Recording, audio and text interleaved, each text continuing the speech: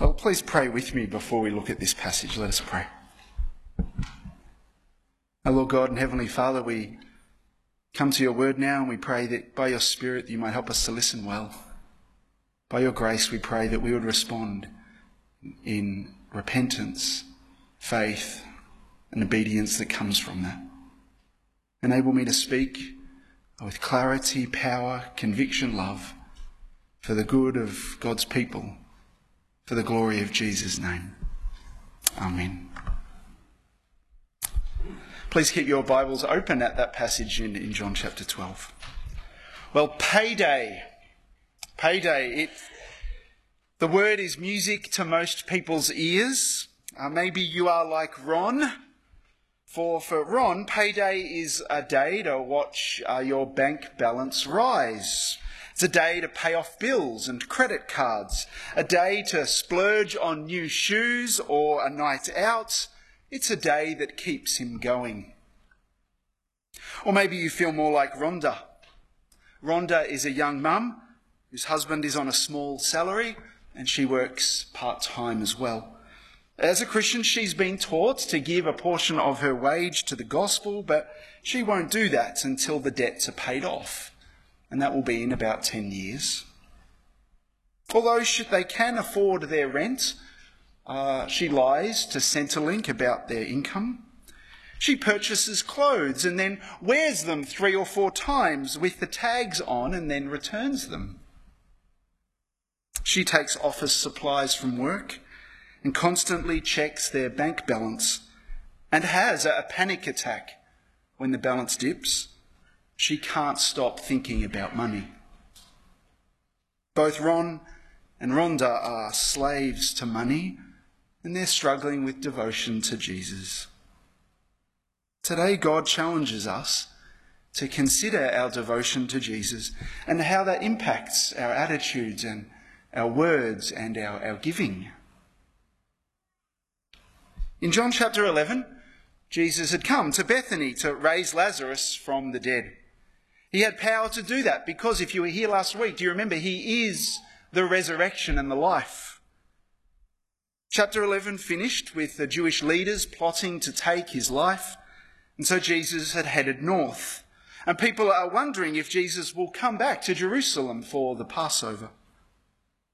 It's now 6 days before the Passover. 6 days before Jesus' death. And he has returned to Bethany and is at a dinner that's been prepared for him. At this dinner, we will see a great act of devotion.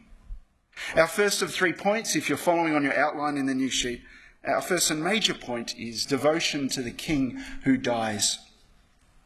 You may know that back then people would sit at a very low table. And they'd sit on cushions or mats with their legs out to the side. And during the meal, Mary, the sister of Lazarus, who'd been brought back from the dead, she comes up to Jesus. She kneels before him.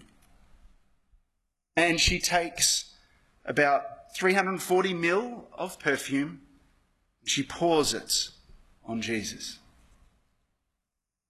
The perfume or oil, from this perfume, it comes from the root and spike of the spikenard plant from India. It's very expensive. It's not a lower quality perfume that you'd buy from Bethany Supermarket or Bethany Chemist Warehouse.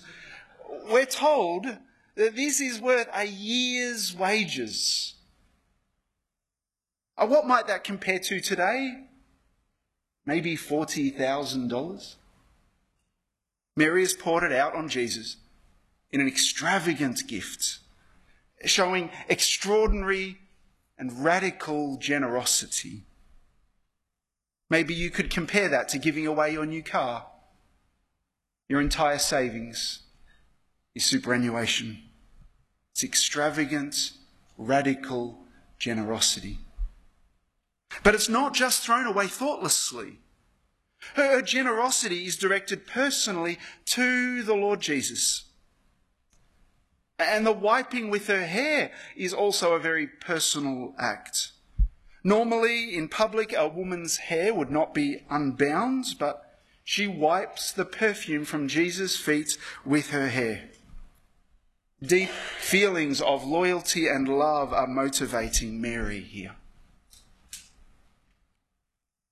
This is a different event from the anointing of Jesus by a sinful woman in Luke chapter 7. There, Jesus' feet are also anointed, but he was at a Pharisee's house, and the sinful woman touching him was the issue. Whereas the anointing that occurs near his death in Matthew 26 and Mark 14, it's probably the same one that John records here.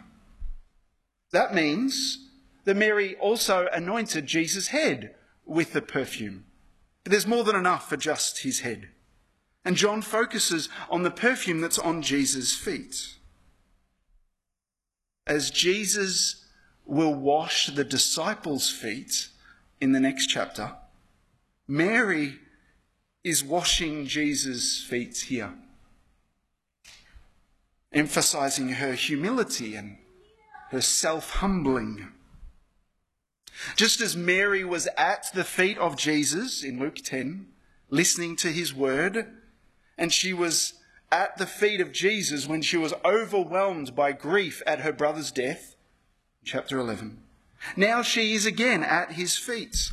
It shows her devotion, it shows her dependence and humility before her Lord. But notice how Judas Iscariot responds. Why wasn't this money sold and the money given to the poor? Some, maybe you, sympathise with this. I mean, $40,000 just poured out on one person in one act. But Judas didn't say this because he cared about the poor. As John explains, he wanted to help himself to a share of the money and, as a thief, take some for himself. I guess as the treasurer, he was good at covering his tracks. But Jesus doesn't side with him, as noble as his intentions sounded. Leave her alone, Jesus replies in verse 7. It was intended that she should save this perfume for the day or the time of my burial. Whether or not Mary was consciously doing it for this reason, we cannot know. But God's purpose was that this was a way of preparing for Jesus' burial. Normally a body would be anointed after death, but this anticipates Jesus' death. And remember, it's just 6 days before the Passover. Remember, the Passover is the time when the Jews remembered the Lord slaying the firstborn of Egypt, but passing over and saving his people who'd sacrificed a lamb. John, in mentioning the Passover, is surely indicating that the Lord Jesus is about to go to his own death as a sacrificial lamb to deliver his people. And so Mary's anointing anticipates Jesus' substitutionary death for sinners. And he will be lifted up on a cross so that everyone who looks to him and believes in him will have eternal life. But who is it that is going to be crucified? It is the King. Please know that in verse 3, when you in the NIV read the word poured, the word is anointed. Mary anointed Jesus' feet. And do you remember that the word Messiah or Christ means the anointed one?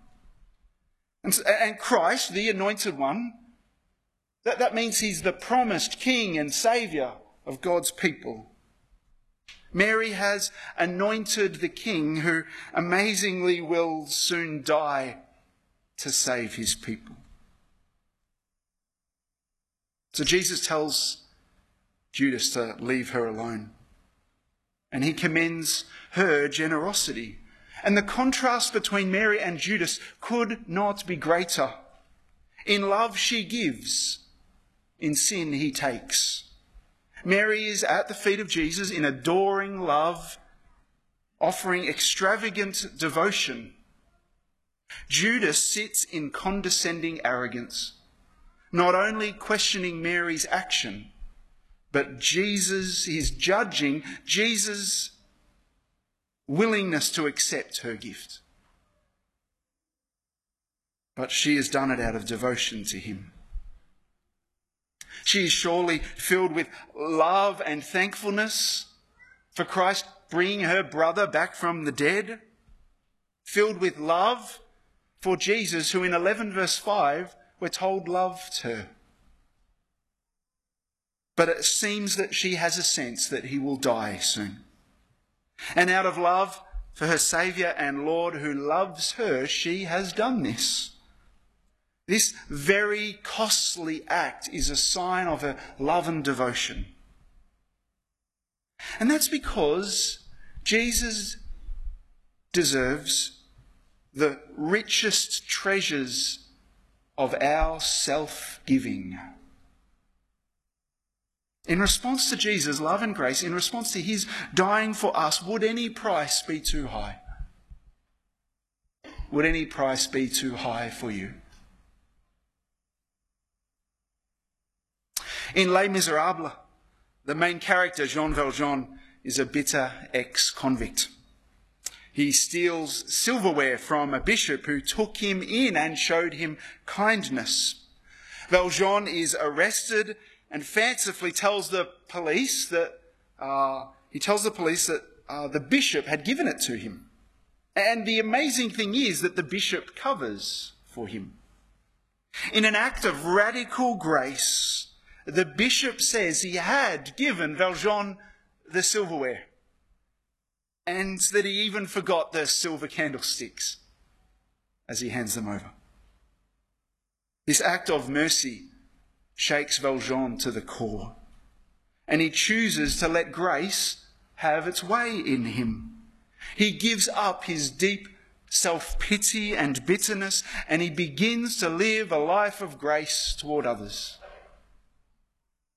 And so we see that grace calls for a response. How does God want you to respond to the grace he's shown you in Jesus? Melody works at her church office. She's a joy and she's energy and enthusiasm personified. Melody also has cancer, and she is bald from her chemo treatments. Melody's church had a long-anticipated Sunday the day before, where people had the chance to give a special offering in support of the mission fund. Now, on this Monday morning, Melody was still glowing as she spoke with her pastor, still glowing from how we had all experienced God's grace. And she was getting tears in her eyes as she said, "What a great Sunday in the history of the church," she told her pastor. "Thank you for giving us this opportunity to give." Her pastor, C.J. Mahaney, writes, "I stood there feeling so humbled, feeling I was on holy grounds. Melody had spent many days lying sick in bed and looking death in the eye. But there is joy in her heart and a power from God upon her that I can only behold and envy and rejoice in," says her pastor. What explains that joy? Melody has contemplated what happened at Gethsemane. So when you talk with her about suffering, it's the Saviour's suffering that she's more aware of than any adversity that she's experienced. Melody is also aware that because of the Saviour's unique suffering for her on the cross, she's deriving indescribable comfort from him. And what she finds is a new song in her heart that is ultimately for God's praise and God's glory. Melody is like Mary in John 12. So thankful for the Saviour that it shows in devotion and generosity. Generous giving. Jesus is worthy of our devotion. He's worthy of your devotion. And so I ask, how should we show that? By loving and trusting him in our hearts, indeed. By listening to and obeying his word. And by a life of sacrificial service that we live in response to his grace. And that sacrificial response to his grace, it will be seen even in our giving. If someone looked at your life and they looked at your priorities, would they see that you're a person who's devoted to Jesus? If someone looked at what you spend your time and your money on, would they see that you're a person who's devoted to Jesus?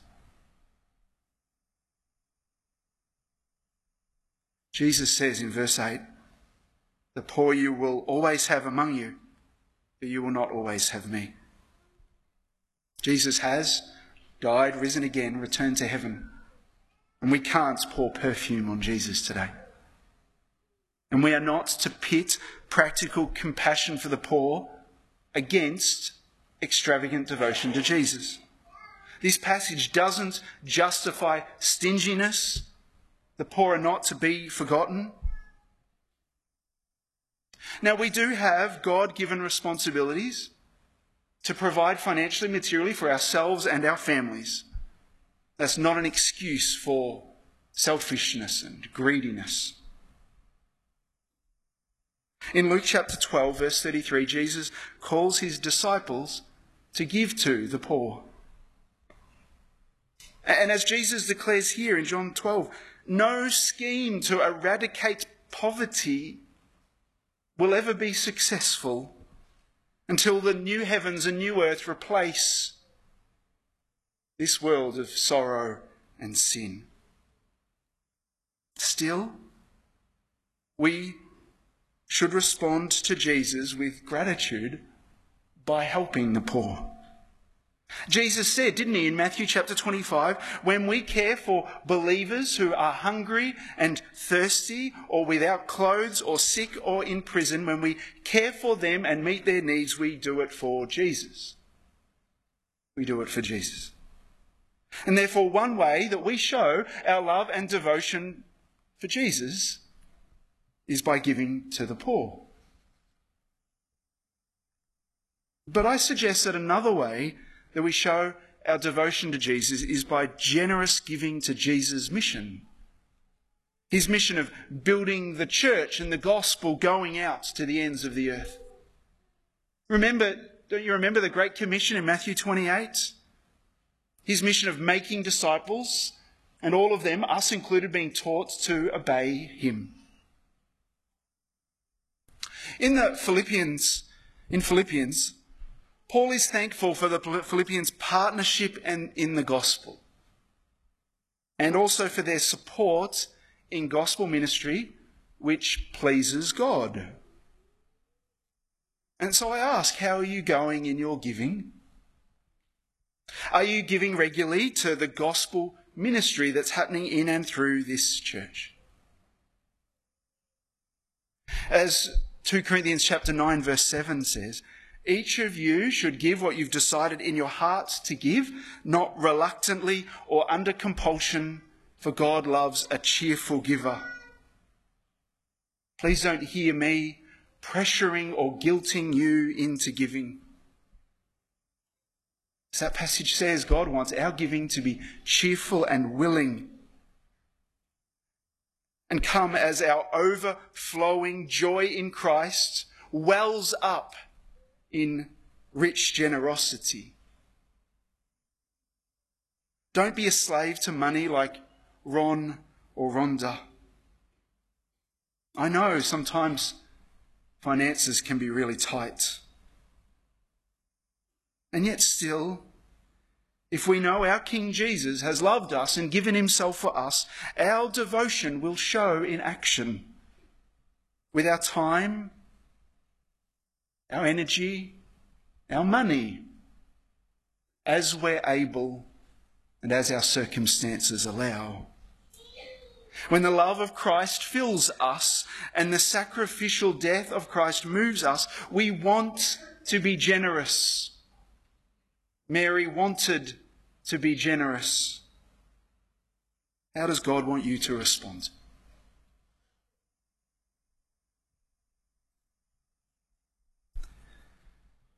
Our next 2 points are more brief. So secondly, devotion to the King of Peace. Verse 12, it's the next day, it's Palm Sunday. A great crowd has gathered for the Passover feast. Jews have gathered from everywhere, and I'm sure that would have included many Jews who were familiar with Paul, with Jesus. Many people familiar with Jesus have come down from Galilee. They take palm branches and they go out to meet him. Palm branches had become a national symbol. It expressed the people's nationalistic hopes, their hopes of Israel rising above their enemies. And they shouted, "Hosanna, blessed is he who comes in the name of the Lord." And they quote Psalm 118, 25 and 26. But the people go a step further than this psalm, even declaring Jesus to be the King of Israel. Jesus is the King of Israel. More than that, though, he's the King of God's kingdom, the King of creation, the King of kings. And while Hosanna had come to be an expression of praise, as a footnote in your Bible may have, the word literally means save us. Like at Psalm 118:25, save us. And this is ironic, because the King is entering the city to save God's people by dying for them. Those who trust in him, he would save from sin and judgment and death. He's not come to save the Jews from Roman rule. And so Jesus doesn't come into the city on a war horse as much as they'd hoped for that sort of king. Jesus fulfills a prophecy from Zechariah chapter 9. He intentionally enters the city on a donkey's colt to fulfill Scripture. And the disciples, we're told, only later realised and understood this connection to Scripture. But it shows that Jesus is the King of peace. The next 2 verses in Zechariah chapter 9. He's the King of peace, who's come to bring peace. The peace God promised in Zechariah 9. An end to war and a proclamation of peace to the nations. So the kingdom Jesus is bringing wasn't about war or politics or the promotion of Israel. Firstly, it was peace with God. The King of peace came to bring peace with God and peace for God's people. When Jesus returns again, then he will bring perfect peace for his people in a new heaven and earth where there will be no more war.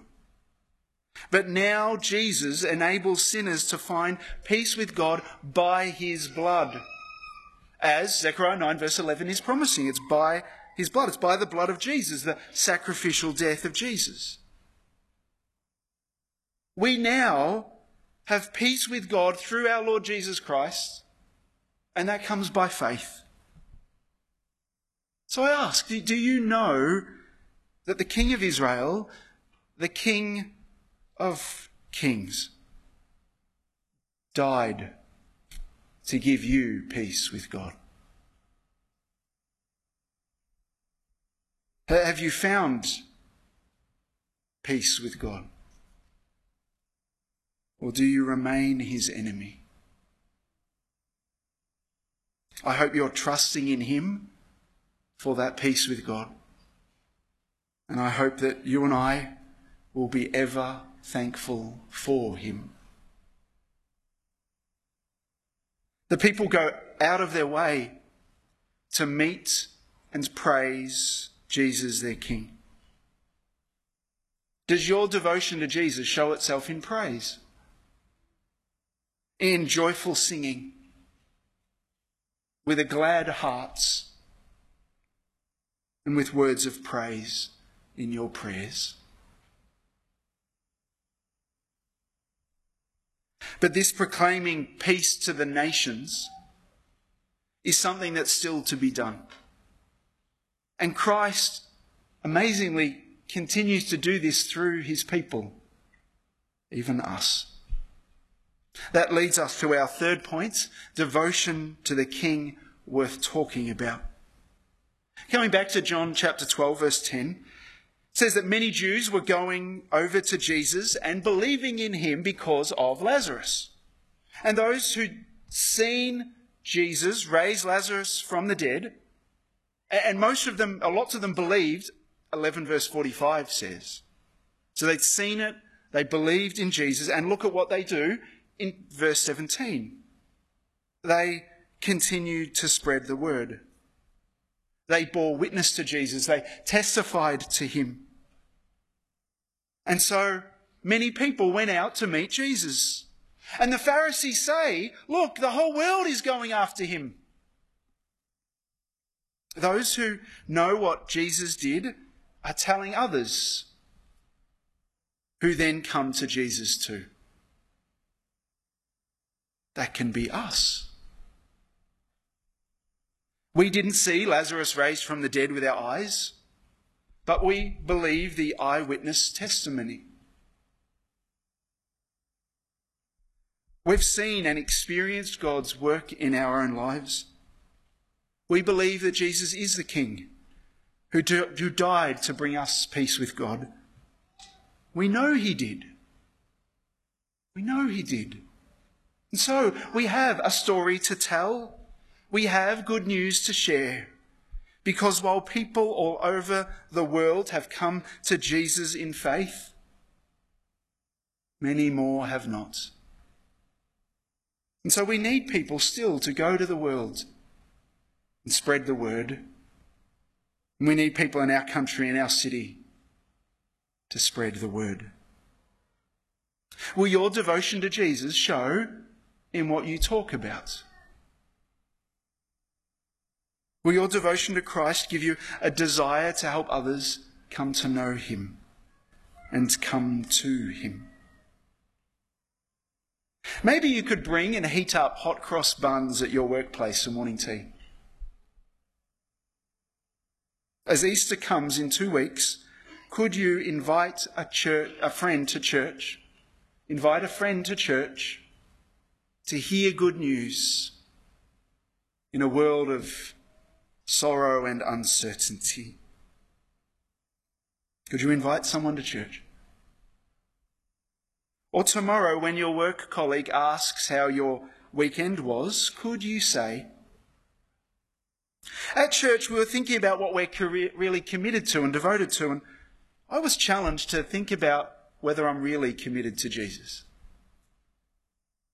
I was just wondering, have you heard much about Jesus before? We can't do that every week, and not with every person. But we can ask a question, and we can listen well. Because Jesus is the King worth talking about. I close by getting us to again consider how our devotion to Jesus will show in generosity. Rachel MacDonald from Matthias Media in Sydney considered the early Christians in Acts chapter 2. Acts chapter 2. These early Christians selling their possessions and distributing the proceeds to those who had need. And she writes that I think we here do as well, we today, find this confronting. She writes, we stay in our seats at church. We ask politely about each other over tea and coffee. We pray for needs at Bible study, but rarely go out of our way or make a significant sacrifice for another. We're terrified of being defrauded or suffering wrong. We skim right over the having glad and generous hearts there in verse 46. Maybe we need to stop, Rachel says. Take a breath, loosen our grip on our possessions, and time and heart. Look around. Christian author Rosaria Butterfield credits the gentle love and practical care of an older couple as being the way God revealed himself to her, and the prayer and counsel of women in her church as being how God helped lead her away from comfort with sin. I doubt the couple that shared their warmth with Butterfield started sacrificing their resources from pure affection for her, but rather because of the Jesus-inspired love that comes from the Holy Spirit and the biblical conviction that following God means loving others. There's a woman in my church, Rachel McDonald says, who is called Auntie by just about every child under 3 and their parents too. She's the one who gives the parents of newborns a chance to hear the sermon by soothing their crying baby. She's the one who answers questions about making animal-shaped birthday cakes. She gives calming words amidst colic, and she has a Costco membership that she's happy to use for others. Is she the most experienced parent in the church? Probably not. But who needs to be an expert in order to love? Devotion to Jesus, the King who died to bring us peace with God, changes us. He's worth living for. He's worth speaking about. His mission is worth sacrificing our time, our money for. His extravagant love calls us to respond with extravagant love and grace, generosity and devotion. So let's pray that we will show devotion to the King who's worthy. Let's pray. Almighty God, when we look at our own hearts, we see how often our hearts are divided. We can be driven by our fears and insecurities. And now we see our devotion for other things. Please forgive us for our sin, our lack of love for Christ who loved us first and loved us unto death. Move us, Lord, to be struck afresh by his love for us and fill us with love and devotion for Christ, our King. And may that show in the way we use our time, our energy. May it show in the way we love others and the way we give to things that matter to you. Make us a generous people for the glory of Christ's name and the extension of his church. We ask this in Jesus' name. Amen.